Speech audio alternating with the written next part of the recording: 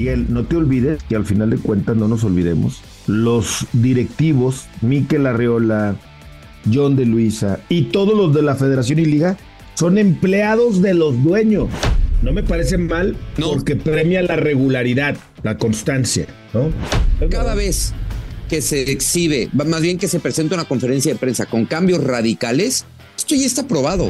Hay situaciones donde no me molestaba la multipropiedad, sí, sinceramente. O sea, grupos como Pachuca, como Orlegui, que estén detrás de estos equipos, o sea, yo prefiero eso a equipos que le estén debiendo a los jugadores, que tienen los mismos problemas de siempre. En México hay dinero y hay muchos empresarios que les encantaría formar parte del fútbol. Si esto que viste en la conferencia de prensa fuera un libro, ¿de qué género sería? Me da la impresión de que es ciencia ficción. ¡Qué ojete! Mother Soccer. Somos el programa madre del fútbol. Football? You mean like football? Del soccer en Estados Unidos. Oh, Mother Soccer. Hijos de su Mother Soccer, qué gusto saludarles.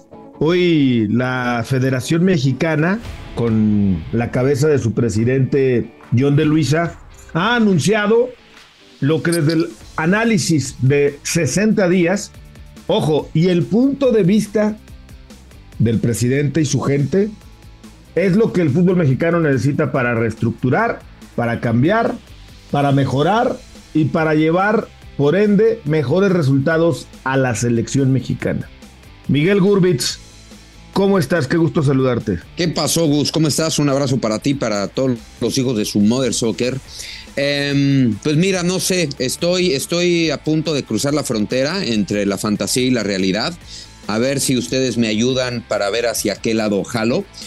Todo lo que nos anunciaron, solo quiero entender una cosa. Todo lo que nos anunciaron, tanto John de Luisa como Mikel Arriola, son propuestas, o sea, no hay nada definido. ¿Estamos? Totalmente, Miguel, totalmente. Bueno, totalmente. Bueno, pues entonces ya, como dijera aquel, me huele mal. Pues déjame saludar rápido a Fer y entramos, si te parece. Bueno, ahorita lo saludamos. Miguel, no te olvides que al final de cuentas, no nos olvidemos, los directivos, Mikel Arriola, John de Luisa y todos los de la Federación y Liga son empleados de los dueños. Sí.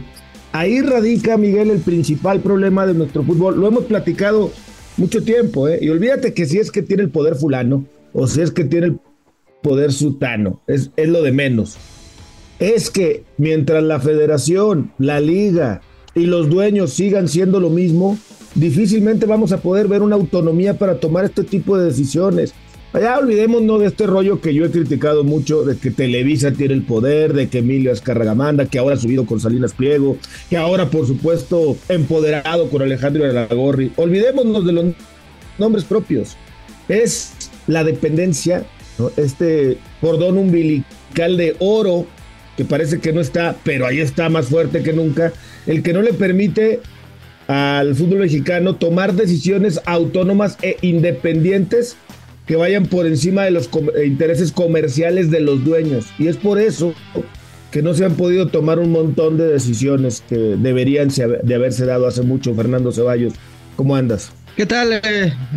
Saludos, Miguel. Yo rescataría algunas cosas positivas que, o por lo menos en la intención, parecen buenas. Habrá que ver ahora que los dueños sepan lo que puede tocar en la parte económica, si están de acuerdo a seguir o no, pero está claro que los problemas los tienen detectados. El tema es que mientras no se quiera trabajar realmente en pro de solucionarlos, pues seguirá habiendo conferencias como la del día de hoy, en donde sí se plantean los problemas, los escenarios, pero al final de cuentas no hay soluciones concretas. Creo que la reducción de extranjeros a 7 en cancha es positiva. Sigo creyendo que son muchos. Creo que ¿por qué no, Fer? Partimos de la base de anunciar cuáles son estos movimientos, por si la gente que está escuchando el podcast aún no lo sabe. Dale. Arráncate, Gus, con, digamos, los 5 cambios más importantes. Vamos primero en Liga, ¿les parece? Y luego vamos con Selección Mexicana, ¿o por dónde quieren arrancar? Sí, por Liga. Órale. Bueno, la La liga pide, dice que tendría que haber la desaparición del repechaje, la reducción de 8 a 7 extranjeros, que yo digo deberían de ser 7, pero solamente 4 que puedan jugar por partido, o 6, pero solo pudieran jugar 4, pero bueno, ellos dicen de 8 a 7.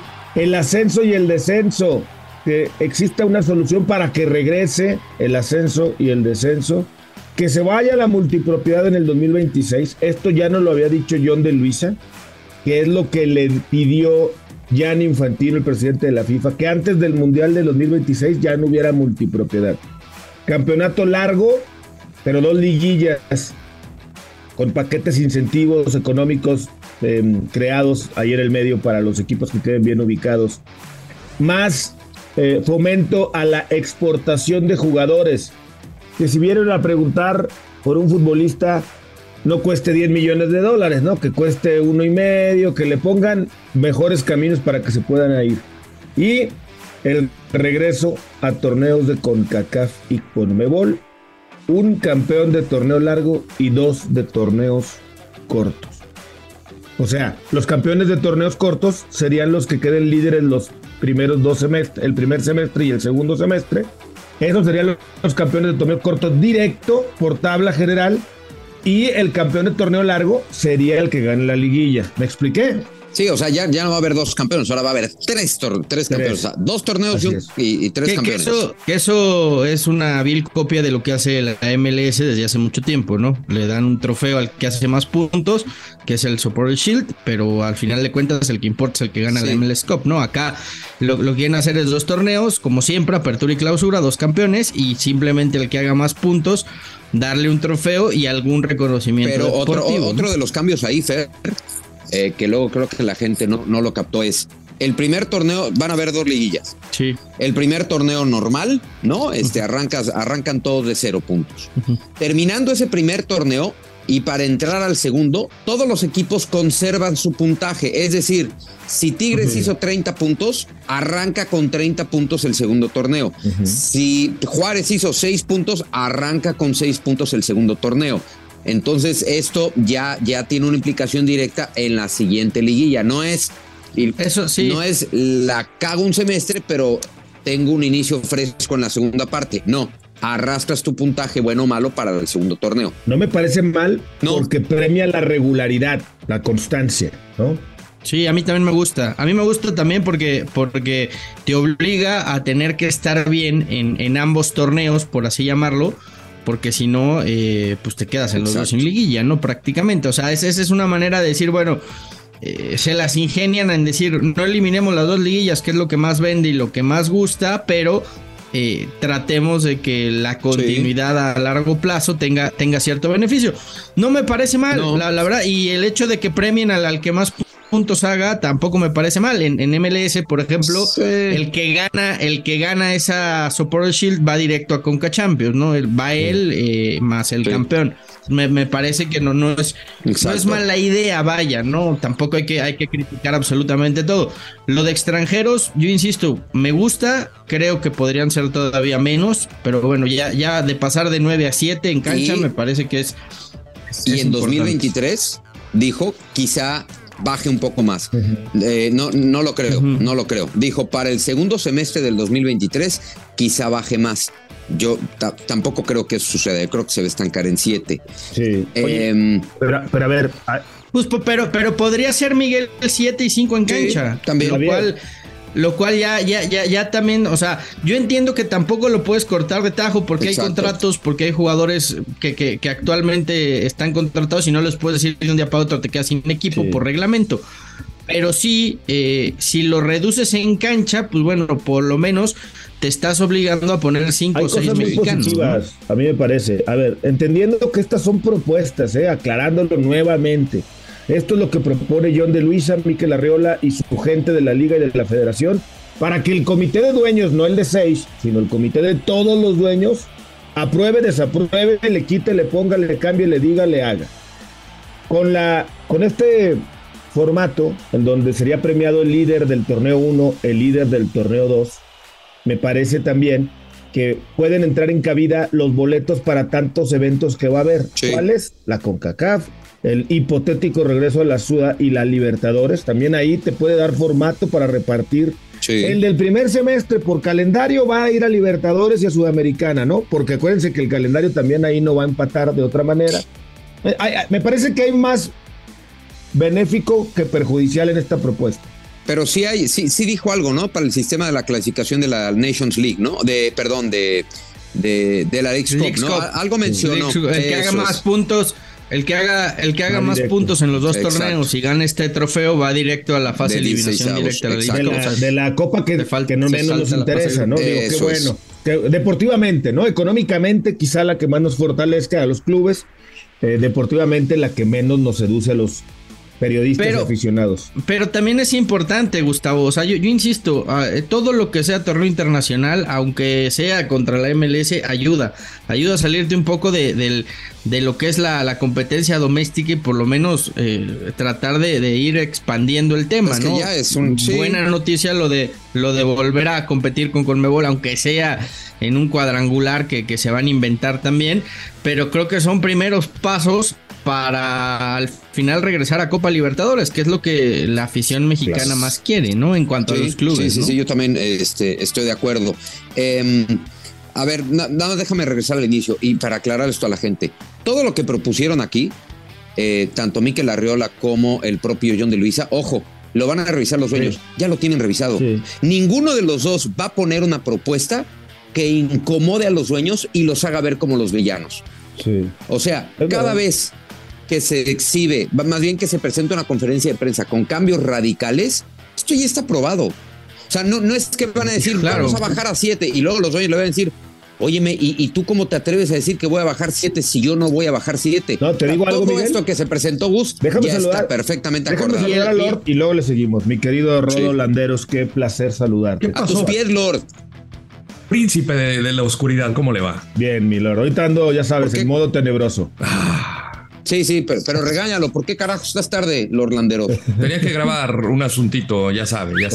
Ah, caray. Sí, oye, Lord, sí. Lord, estamos discutiendo. ¿Ya viene tu pack?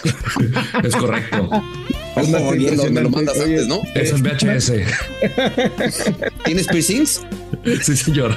También te pusiste tus... información, Es mi OnlyFans.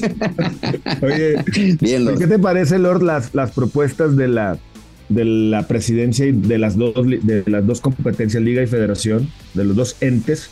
¿Qué te parecen las propuestas para mejorar el fútbol mexicano? Pues bonito, ¿no? En papel.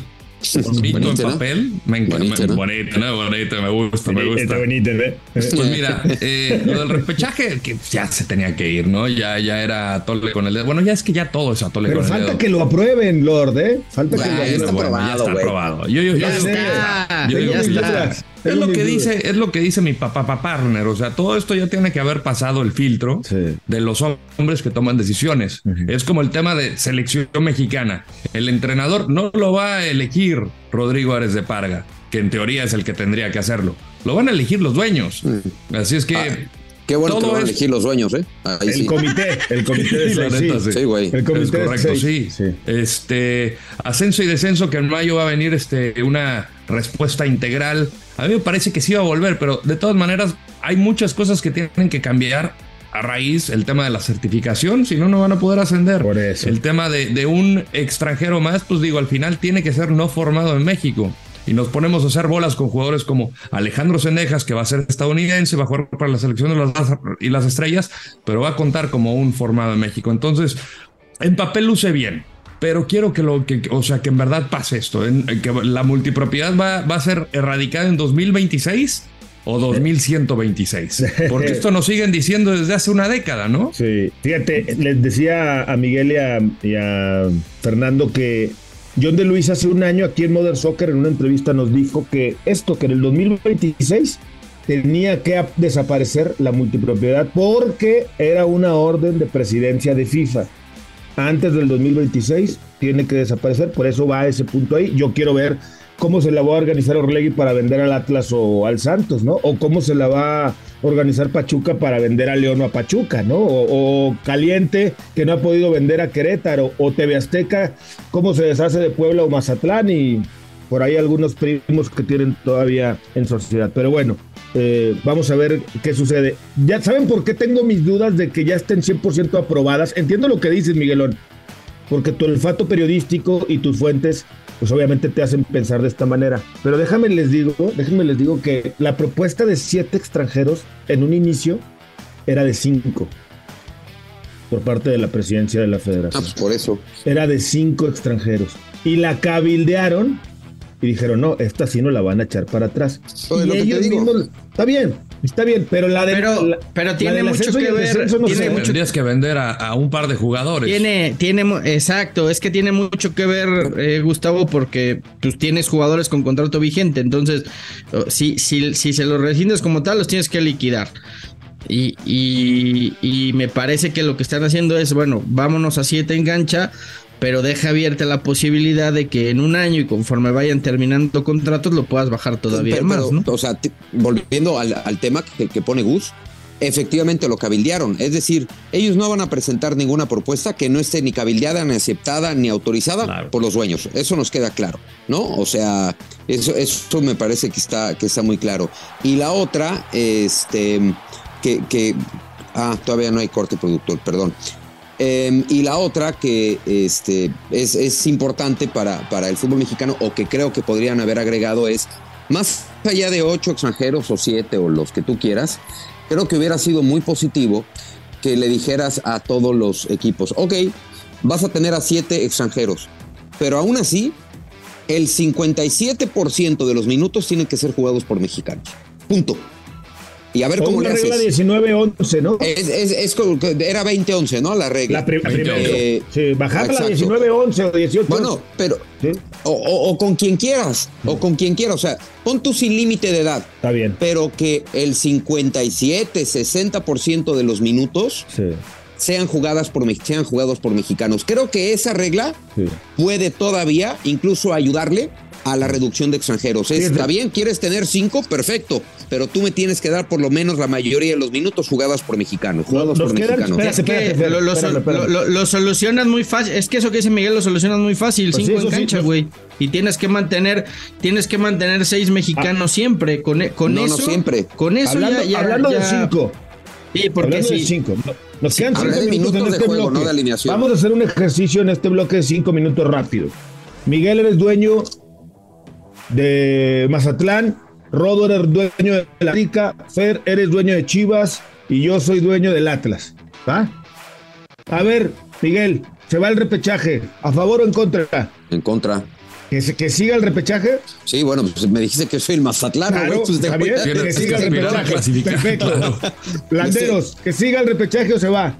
Que se vaya. Que se vaya. Fer. Que se vaya. Que se vaya. Yo soy dueño del Atlas, tengo 2 equipos, que siga el repechaje. Y así va a estar, ¿eh? Bueno. Extranjeros de 8 a 7, Miguelón, ¿sí o no? Por eso, Mazatlán. Es lo que te digo. No se van a poner de acuerdo, Miguel. No, pero se tienen que poner de acuerdo. O sea, lo que voy es, créeme que estos cambios ya están cabildeados. Para mí que ya están cabildeados. Sí creo, y menos con los equipos que tú dices. O sea, por ejemplo... fíjate, tanto se le criticó a Televisa de la multipropiedad y hoy no tiene multipropiedad. Pero si era divino cómo TV Azteca, cómo Grupo Pachuca y cómo Grupo Orlegui madreaban a la multipropiedad. Sí. Pero ¿sabes dónde lo empiezas a ver, Gustavo? Porque me parece que ya equipos desde este torneo empezaron a adoptar medidas. América sabe que a Roger Martínez le quedan 6 meses de contrato, no lo va a renovar, no buscaron traer extranjeros cuando se fue Bruno Valdés, fueron por Israel Reyes, que es mexicano. Entonces es un ejemplo, me parece que ya van conociendo los dueños que bueno, se va a ir reduciendo, entonces vamos a empezar a apostar por mexicanos. Rayados, sus refuerzos fueron mexicanos.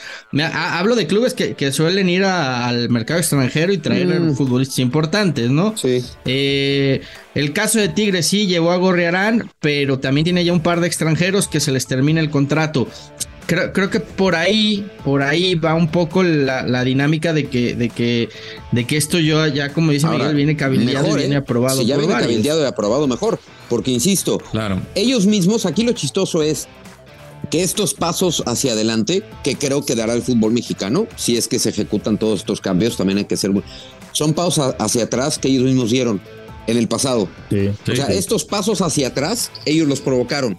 El repechaje, el ascenso, el descenso, 10 extranjeros, ¿me entiendes? Sí. Son pasos que ellos dieron hacia atrás. Bueno, ya se están dando hacia adelante. Qué bueno, al parecer. Ahora, hay situaciones donde no me molestaba la multipropiedad, sinceramente. O sea, grupos como Pachuca, como Orlegui, que estén detrás de estos equipos, o sea, yo prefiero eso a equipos que le estén debiendo a los jugadores, que tienen los mismos problemas de siempre, a un solo dueño que no le pueda pagar a los jugadores, que no tenga ni siquiera canchas de entrenamiento. Hasta ahí lo veo bien. La situación es quizá donde sacan ventajas de las transferencias internas, que es lo que plantean reducir. Que sean este año, que bajen de 4-2 y para 2024 que sean de 2-0. Igual y ahí sí tienes ventaja, pero pues al final eres dueño de 2 equipos. De eso a que existan partidos arreglados, que es... creo que el principal dilema de la multipropiedad, totalmente, pues yo no lo veo. Y pasó en un Necaxa América. América mandó al Necaxa al descenso. O sea,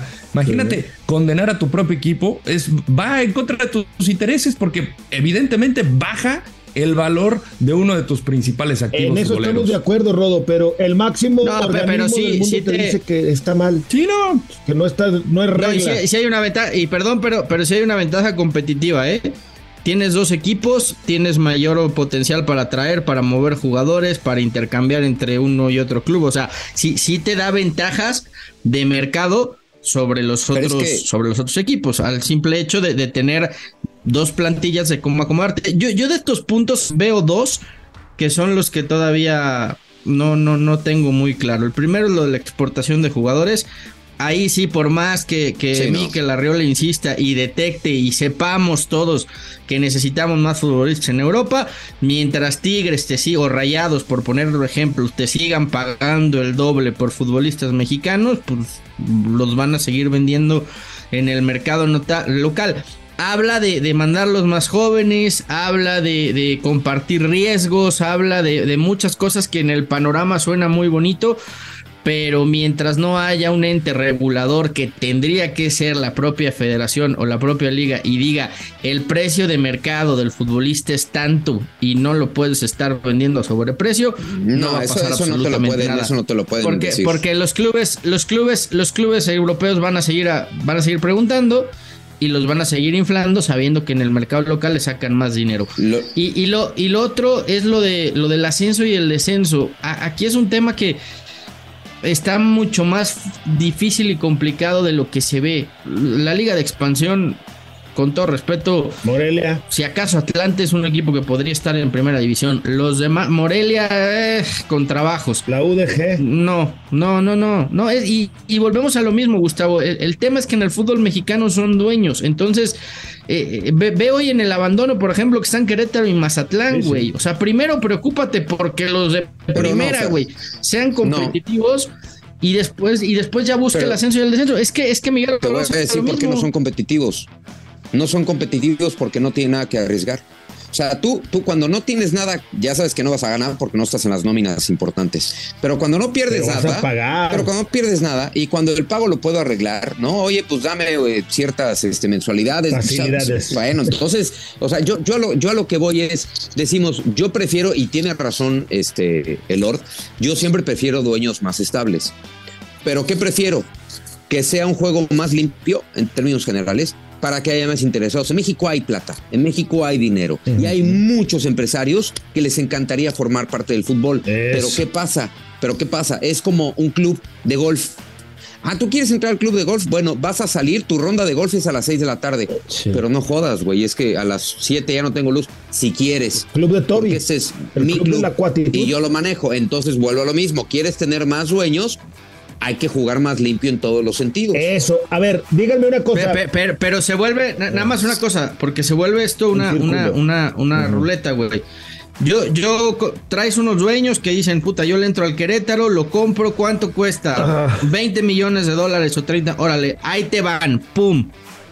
Oye, güey, pero igual y en un año tu equipo se va a la segunda división y tus 30 millones de dólares se convierten en... Ahorita no había ese riesgo porque no había descenso. Y hace wey. poco tú sabes perfectamente que no dejaron comprar al Querétaro a un dueño de una televisora que se quería sentar en la mesa de dueños, lo voltearon a ver con cara de, caray, ¿por qué se va a sentar en nuestra mesa? No, y no lo dejaron comprar.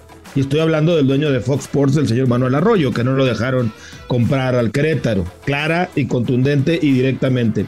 Antes de ir a la pausa y rápido, ya se me fue la idea.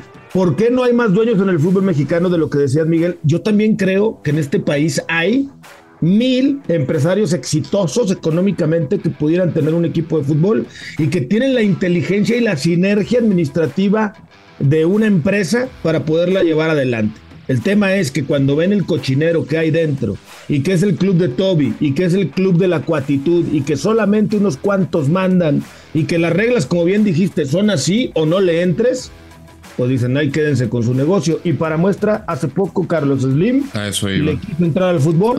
Y terminó Olegario Vázquez Aldir también. Pues, y terminaron yéndose, ¿no? Y se echaron para atrás y dijeron, la neta no me meto. De las familias pesados, sí, ¿no? Más poderosas económicamente hablando del país. Y dijeron, ¿saben qué? Listo, ya estuvo. Y hablaste de Grupo Imagen, ¿no? También. Sí, claro.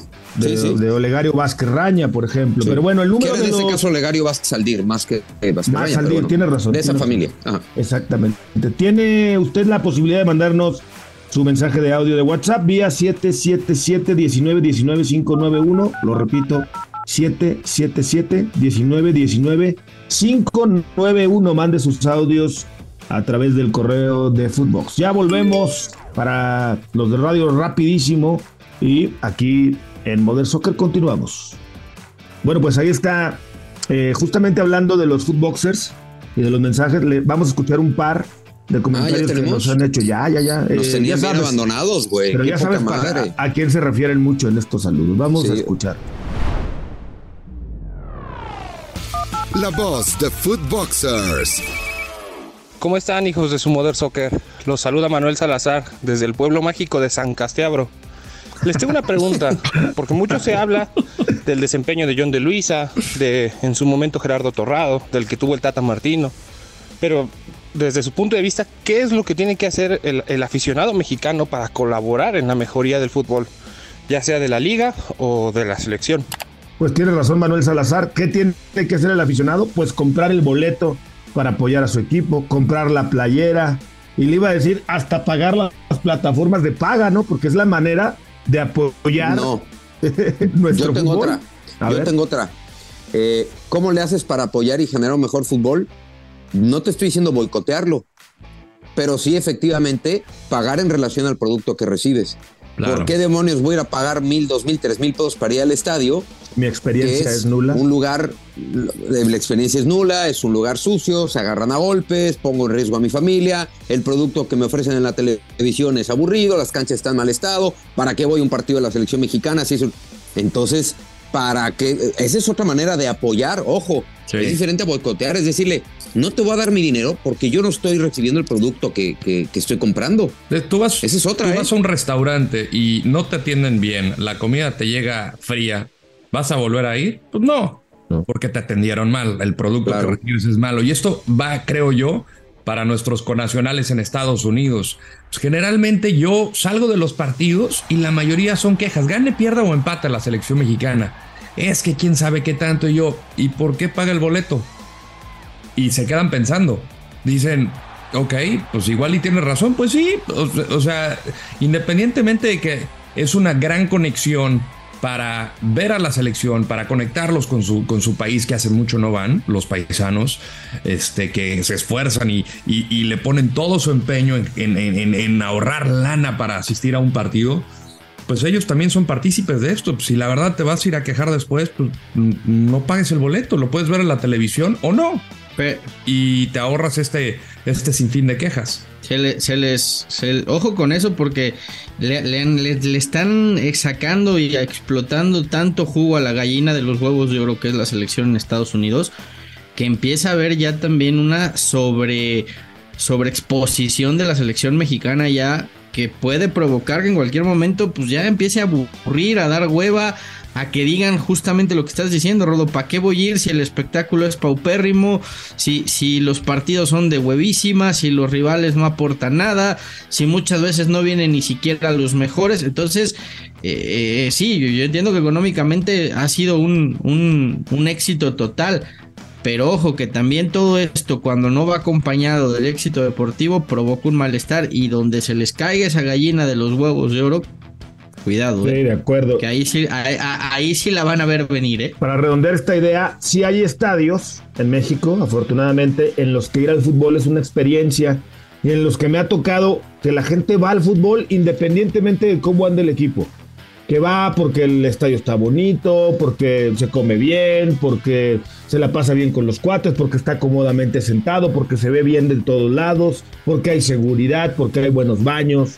Y obviamente, por ende, terminan yendo apoyando a su equipo. Y por ejemplo, Rodo, a ti te ha tocado Tijuana, una afición que se ha ido construyendo poco a poco, que era Chiva, sí, o era de Cruz Azul, o era del América, o era de no sé cuál, pero que poco a poco la gente iba por la experiencia, y mucho mexicoamericano venía del otro lado a Tijuana, simple y sencillamente porque quería la experiencia de estar en el fútbol mexicano de nueva cuenta.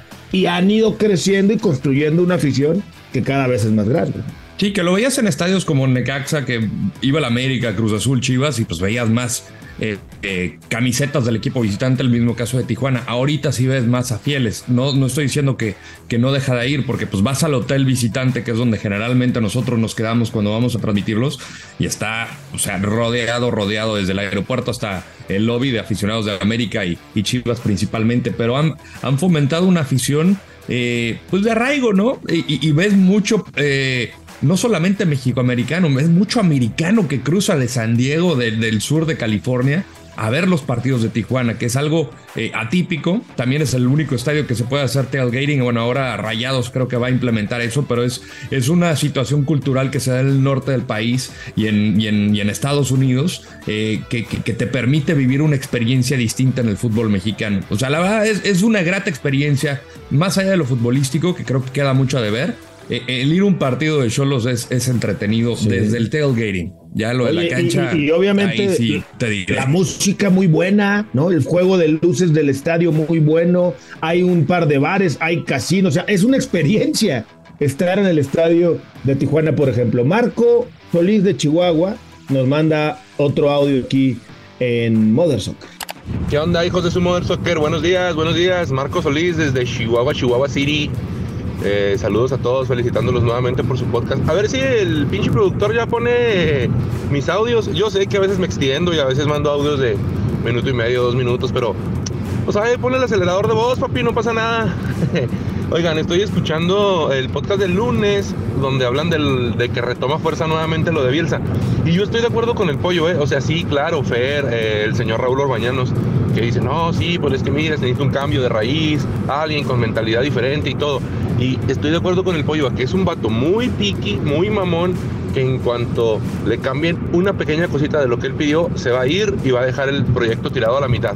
Claro, que hay una estructura que es como un plan de contención, ¿no? Que el Jimmy, que esto, que lo otro. Ok, está perfecto. Pero yo pienso, o sea, en conformidad con lo que dice el pollito, que pongan al que pongan va a ser igual. Sí, obviamente, decía Miguel también. ¿Qué van a hacer para que Bielsa acepte el proyecto? Sí, quizá vaya unos cambios, una maquilladita, pero la cosa va a seguir siendo la misma chingadera. Pongan a Bielsa, pongan al Piojo, pongan a Almada, me pongan a mí, pongan al Pollo, pongan al que sea. Es más, yo estoy ya por terminar de certificarme de director técnico. Me falta 1 año. Que me esperen y yo agarro la selección. Al cabo va a ser la misma mamada. Saludos. Lainez y Fernandito Ceballos han de ser cortados por la misma tijera. Nomás buscan el dinero y la pinche fama y estar hable y hable bonito. Ingen a su madre cada vez que respiren, perros. ¡Órale! Oye, pero lo mejor del mensaje fue el final. Órale. No, y aparte, ¿sabes qué? sí son cortados con la misma tijera porque salieron chiquititos los dos. No, y hablan un chingo, ¿no? No sé, Lainez no. Yo pensé que Ceballos. Oye.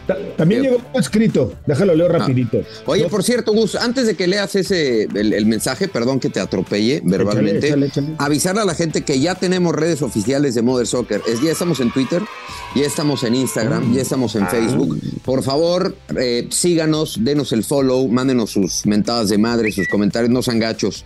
Necesitamos eso para subsistir. ¿Y te la sabes? ¿Cómo son? Mother Soccer Off, así como oficial. Okay. Solo que el nombre era muy largo y solamente nos permitieron Mother Soccer OF de oficial.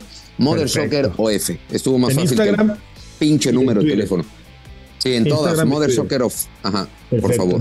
Dice, escrito, no dejó su nombre. No se quiebre en la cabeza. Nadie quiere venir al fútbol mexicano. Nadie lo ve en Europa. Esto le mandó un futboxer de la Ciudad de México, pero no dejó su nombre. Bueno, que nadie ve el fútbol en Europa, pues sí, el mexicano sí. También tiene razón, o sea, no nos vemos en ningún lado. Retomando esto que nos anunciaron hoy, sí me dio entre risa y ternura este punto de un cuerpo técnico que conozca a profundidad al jugador mexicano. O sea, ese quiere decir que efectivamente ya reconocieron que a Gerardo Martino le valió madre, ¿no? O sea, si en 4 años no lo conocer a profundidad al fútbol mexicano, quiere decir, 1, que te valió madre, que estuviste más en Argentina, y 2, que a ti como autoridad también te valió madre y no le exigiste nada. Entonces, este punto sí me dio como ternurita, como diciendo, uy, chin, ¿no? Ya se dieron cuenta, ¿o no? A mí me dio coraje. O sea, que reconozcan que al final de cuentas no trajo. Se les dijo, se les volvió a decir, se les repitió inclusive y no hicieron caso. O sea, de verdad. Aguas porque aquí es el Tata Liber, y el Tata Lover, que es fair. No, bueno, ya quedó desenmascarado.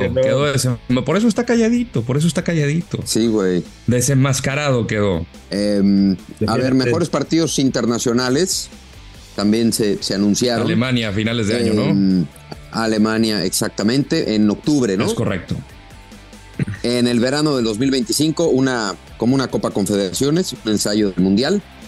Lo que ya sabíamos, Copa Oro, con participantes de 4 selecciones de Sudamérica y la Copa América también con participantes de la Copa. Oye, nada más, ¿cómo van a calificar los equipos a la Copa América?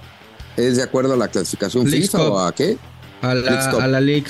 No, League Cup, a la Nation League. A la Nation League. Nation League, exacto. Sí, los 4 mejores de la Nation League van a ir a la Copa América. Al final de cuentas, o sea, todo suena muy bonito, güey, pero a mí lo que me dice todo esto es que todo esto se consiguió porque el Mundial se juega en México, Estados Unidos y Canadá. Lo importante sería que se quedara.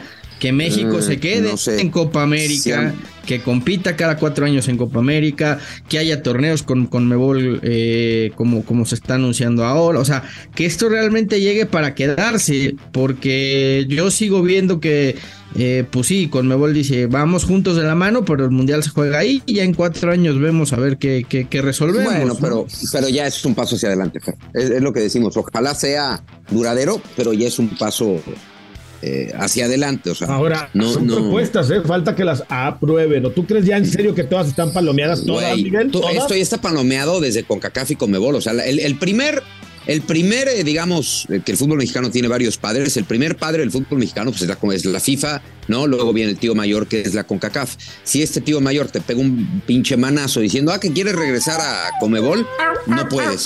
Exacto, entonces ya está aprobado por la CONCACAF.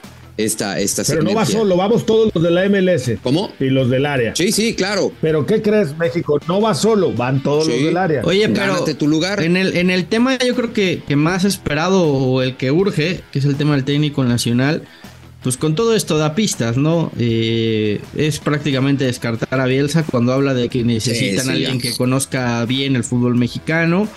Descarta la opción de un interino también, dice que no va a haber interino, o sea que al técnico que sea va a llegar ya. La siguiente semana lo anuncia. Y que la próxima semana se dará a conocer, lo cual pues deja parado a Almada o a Miguel Herrera, ¿no? Va a ser uno de los dos.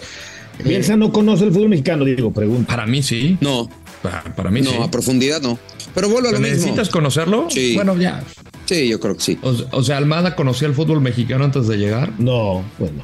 Y le tocó trabajar con chavos, ¿no? Y le fue re bien. Y Ricardo Cadena conocía a profundidad a Chivas, ¿no? Sí. A mí me da risa eso que digan que el técnico nacional tiene que trabajar con chavos. Mentira. No, tiene que trabajar con los mejores. El técnico mexicano... Ahora, claro, pero el técnico mexicano no está para trabajar con jóvenes. Aquí hay un tema importante en todo esto que no podemos dejar pasar. Si es Almada llega la próxima semana, ¿eh? No acabando el torneo como se había dicho y que iba a acabar con Pachuca. No. Hoy fueron muy claros.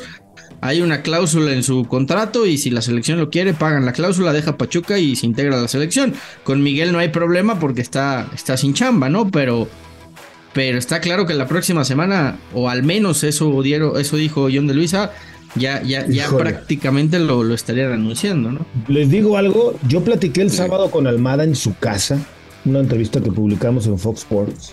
Muy buena, amigos, por cierto. Gracias, Miguel, gracias. Yo siento que sabe algo que no sabemos. Chinga. A ver. ¿Qué te hizo pensar eso? No, es que ya ves que obviamente las pláticas off the record, sin que me haya confesado nada, simplemente el cómo se manejó, incluso públicamente en la entrevista con sus respuestas, yo sentí como que ya está Guillermo Almada. Digo, a lo mejor me equivoco, ¿no? Porque de pronto la alerta periodística de cada uno va en diferente camino. A mí me la aprendió en el sentido de decir que ya está como técnico de la selección, que no puede decir, obviamente, o que está muy avanzado, muy ilusionado y que está a punto de hacer justicia. Yo te puedo complementar eso porque alguien que es prácticamente la mano derecha de Almada en su cuerpo técnico le comunicó a su círculo más cercano que estaba muy contento, que estaba muy feliz porque llegaba la oportunidad de su vida, que era estar en la selección mexicana y con eso coronar y terminar su carrera. O sea, si yo tuviera que apostaría porque Almada es el técnico de la selección la próxima semana. Que puedan pasar algunas imponderables en esta semana, ¿no? Y a mí me encanta la idea, ¿eh? No, bueno, ¿cómo no? Por estilo de juego, manera de trabajar, aunque es muy diferente el día a día a estos. Yo me imagino que tendrá que tener sus microciclos para que se adapte a la idea de Memo. Sí. Para mí, desde que llegó a Santos, se me hizo de los mejores entrenadores que ha llegado en los últimos tiempos a la Liga Mexicana. Y no por ello también Ecuador lo buscó Uruguay. Se me hizo un tipo muy profesional porque a pesar de que lo estaba llamando su propia o sea, lo estaba buscando una nación que es muy muy cercana a él dijo, no, yo tengo contrato con Santos, yo ahorita no estoy pensando en dirigir selección nacional, que obviamente le hubiera gustado. Acá pues creo que es algo que los dueños tienen que hablar y dices, pues aquí Pachuca dice, ¿sabes qué? Lo primordial de selección mexicana, nosotros te damos la bendición, dale con todo. La idea de juego de Almada a mí personalmente me encanta. Yo creo que lo único que puede separar a Almada de México es que llegue Uruguay y lo lleven a ser técnico nacional de Uruguay, ¿eh? Y no porque le vayan a pagar mejor, creo que la oferta económica sería mejor en México. Pues entonces ya para mí... Pero el sentimiento de dirigir a Uruguay, al ser uruguayo... Pues, eso es lo que a mí, si es que eso sucede, Fer, es lo que a mí no me gusta. O sea, tú te tendrías que tirar de cabeza por dirigir, en este caso, a la selección mexicana. O sea, y para mí no podría estar, pero si me llama la selección de Uruguay, prefiero para allá, no. Tu preferencia tiene que ser la selección mexicana, sí o sí. Él prefiere México, ¿eh? Bueno. Es eso, ¿eh? Yo lo digo en cortísimo, él prefiere México. Estoy abonando a esta idea, a esta suposición, ¿no? Que pone Fer en la mesa. Si fuera así, a mí no me gustaría. Si él prefiere México, perfecto, bienvenido. Pero sí creo que es un puesto por el que te tienes que morir de ganas de estar. O sea, la selección mexicana sigue siendo un mega privilegio en todos los sentidos. Otro de los puntos que me dio, incluso hasta, no sé si ternura o...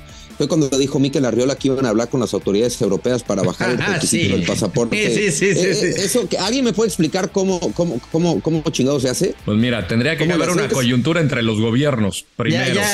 Ya hasta secretario de Relaciones Internacionales él estuvo en la polaca.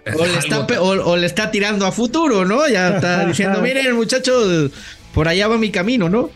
Yo no sé cómo funciona honestamente, pero sí, o sea, el tener que meterte a a una situación de relaciones exteriores, el reducir un proceso de 5 a 2 años, yo la veo complicada, a menos de que Mikel Arriola, que ya ha estado en ese ámbito político, sepa algo que pues, honestamente yo no lo sé y que seguramente lo sabe.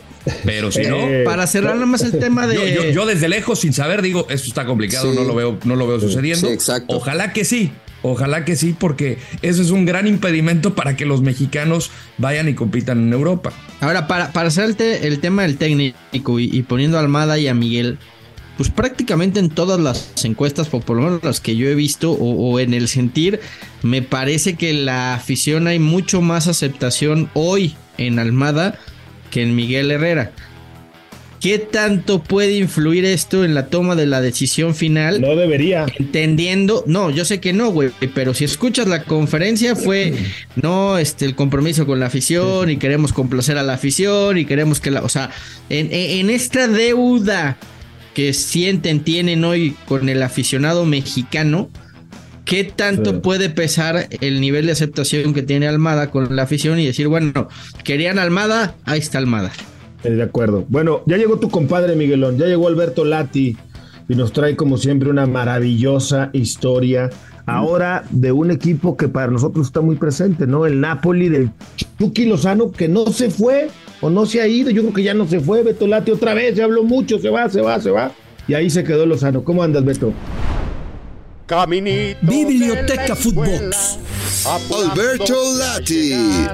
Con sus libros bajo el brazo va todo el reino animal. Un abrazo enorme, querido Gus, igualmente, compadre, Fer, Rodo. Lo escuchaba con atención. Yo creo que la manera más sencilla de exportar es generando talento. Ya meterte a cuestiones de relaciones internacionales es más complejo, porque Vinicius, cuando el Madrid lo detectó, o Rodrigo, llegaron a ocupar una plaza de extranjeros y apostaron por ellos por un historial del fútbol brasileño que da otra garantía en cuanto a los fichas en relación al mexicano o la confianza que hay. Es así de simple, ¿no? Me parece que perdernos en vericuetos a veces complica más, querido Gus, pero bien estabas con el Napoli. El Nápoles está camino a ganar su primera Serie A sin Maradona.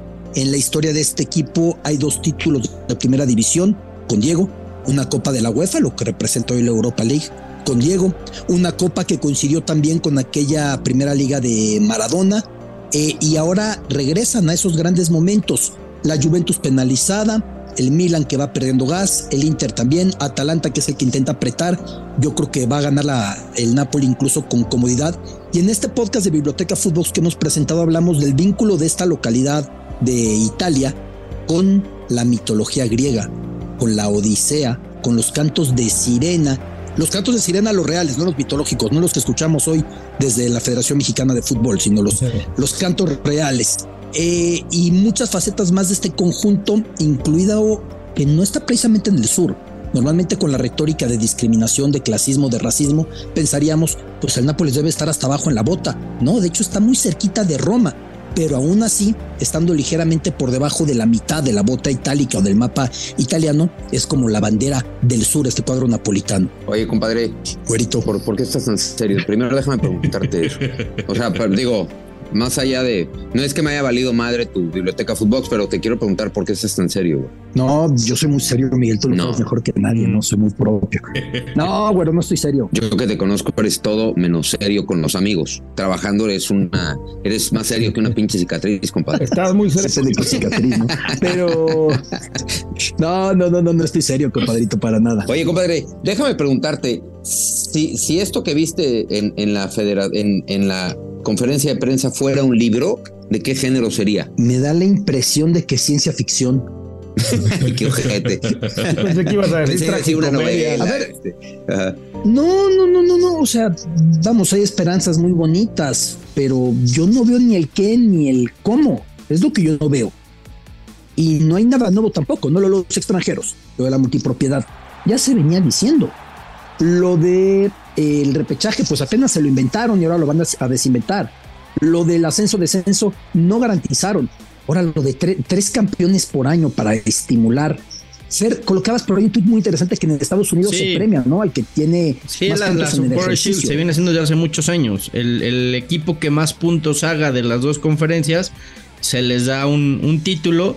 Y el reconocimiento deportivo es que califican directo a la Conca Champions, pero lo que importa de verdad es la MLS Cup, que es el torneo que se juega con playoff como en México. Acá es lo mismo. Y tiene una semana de bye en los playoffs. Y ya, pero pues realmente es lo mismo, Rodo. O sea, copiaron ese modelo y le van a dar un título y algún logro deportivo, nada más.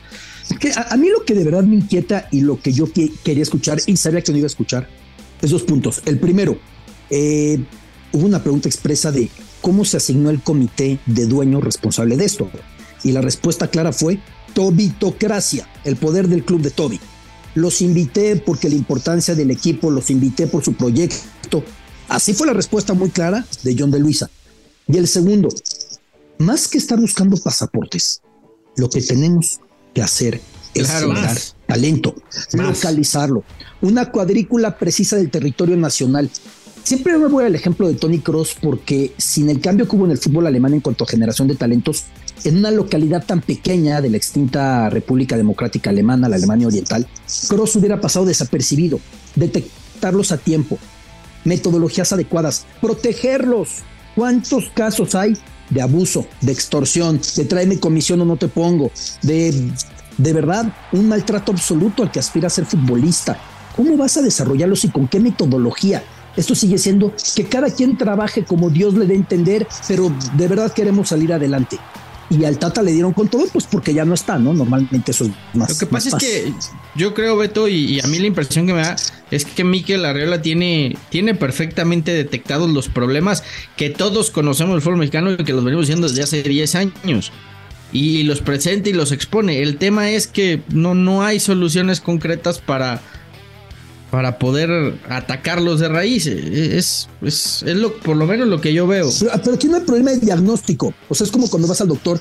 Está muy claro lo que te está doliendo y ahora ¿qué hacemos, doctor? No, pues es que no sé qué hacerle. Aquí el problema del diagnóstico no lo hay. El mismo Tata Martino ya muy tardíamente decía, ¿no, Miguel? En aquella conferencia que decía, es que es muy difícil porque tenemos los extranjeros, es muy difícil porque la liga. El diagnóstico siempre está muy claro. Sí. El tema es la solución. Me recuerda hasta aquel chiste que él va con el doctor y le dice, no, pues tiene esto y eso, pero yo que usted no me preocuparía. Dice, hijo de p***, tampoco me preocuparía si lo tuviera usted. No chingue. Pues, no, o sea, es lo mismo, pero es que ¿no? es muy sencillo. Necesitamos más futbolistas en Europa. Y entonces todos los dueños dicen, sí, claro, necesitamos más futbolistas en Europa. Oye, pues entonces bájale el precio a tu futbolista para que se vaya a Europa. No, güey, pues le voy a perder 4 o 5 millones que me van a pagar acá. Mejor que todo se quede igual. Pero es que es lo mismo. Te digo una cosa, eso es taparle, eso es querer tapar el sol con un dedo. No necesitamos más futbolistas en Europa. No, sí. Ese es un segundo paso. No, sí. No, espérame, déjame terminar, cabrón. Lo primero que necesitamos son más futbolistas mexicanos en México, güey. Sí. Eso es lo primero que necesitamos. Más futbolistas mexicanos en México, con más oportunidades. Eso es lo primero que necesitas. Y luego entonces, luego entonces piensas en Europa. Te voy a poner un ejemplo muy concreto, nada más rápido, Lati. Ser. Muchos se llevan las manos a la cabeza y dicen, ¿cómo es posible que Memo Ochoa siga pensando en llegar en 4 años a la Copa del Mundo? Ok, tú dices, el relevo es Acevedo, ¿no? Ok, supongamos que Acevedo va a estar.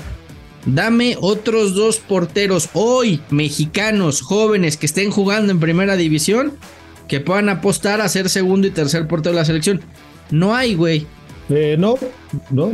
Pero bueno, pues es la tarea sacarlo. Lo que iba a decir de manera de conclusión, y ya me estoy metiendo en su tema fuera de mi biblioteca. Lo que yo quería decir era la manera de que el América no busque vender a su jugador en 15 millones y el Pachuca en 14, es que en el mercado interno no esté evaluado así. Y para que no esté evaluado así, los demás equipos tienen más talento de dónde escoger y el América mismo le urge vender a su figura porque detrás viene otro y si no me lo está tapando.